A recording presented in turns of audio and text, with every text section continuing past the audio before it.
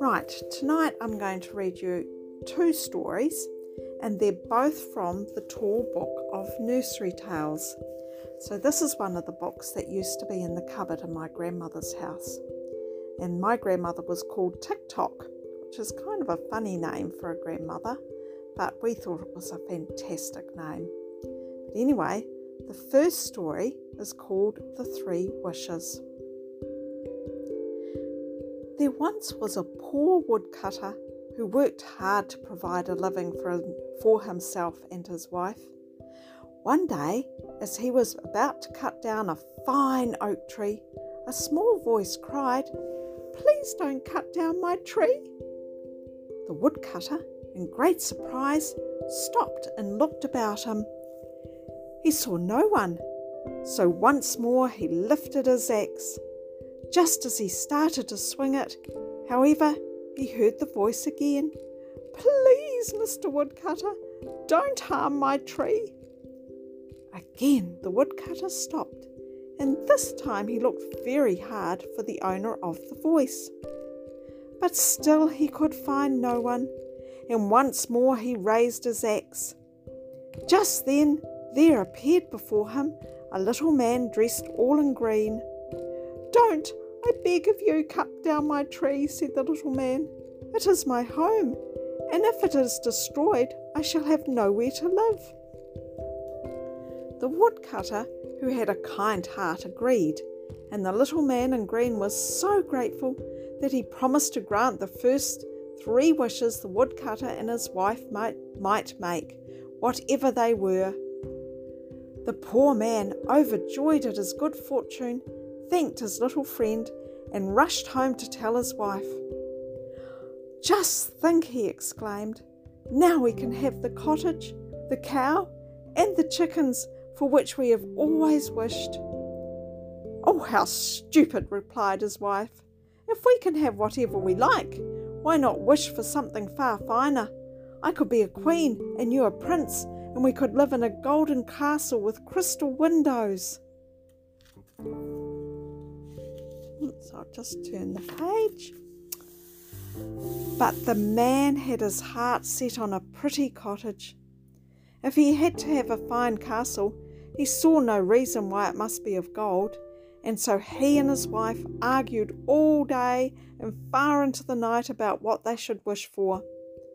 The fire in the stove went out, and neither of them thought of eating. Late at night, though, the woodcutter suddenly realized that he had not eaten all day. "My, but I am hungry," he said. "I do wish I had a bit of sausage."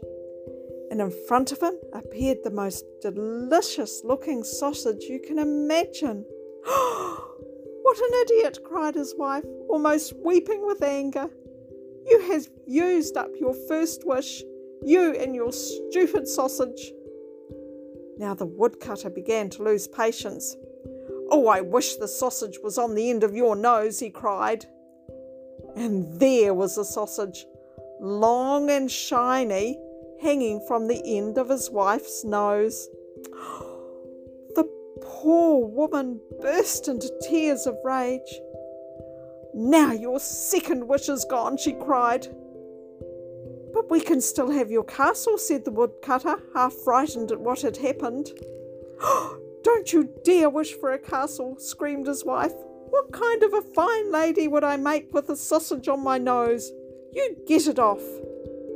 So the woodcutter said solemnly, "I wish the sausage were off the end of my wife's nose."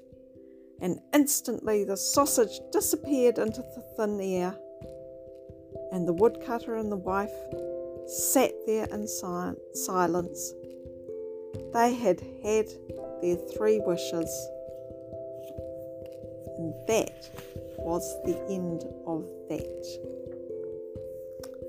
So that was a little story about being careful what you wish for, because sometimes wishes don't turn out quite the way you think. So the second story that I'm going to read is about a pot that would not stop boiling. So here we go. There once was a little girl who lived with her mother in a tiny little house. They were very, very poor and often did not even have enough to eat. One day there was nothing at all in the house to eat, so the mother sent the little girl out into the woods to hunt for berries.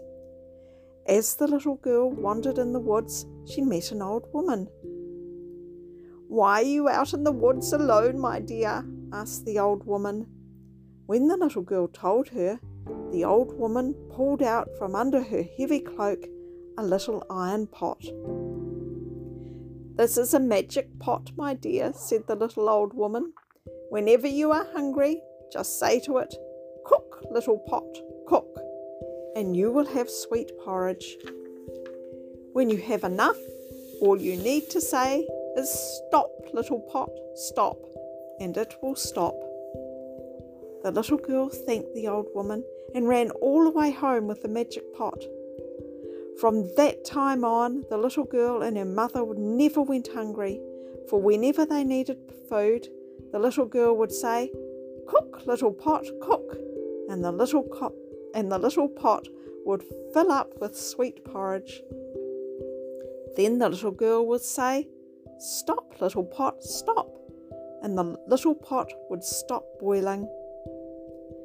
But one day, when the little girl was away from home, her mother grew hungry for some sweet porridge. So she took out the little pot and said, "Cook, little pot, cook." Soon the little pot was full of sweet porridge. "No more, little pot, no more," said the mother. But the porridge climbed up to the brim of the little pot and began to spill over the edges. "Halt, little pot, halt," cried the mother. But the porridge kept coming.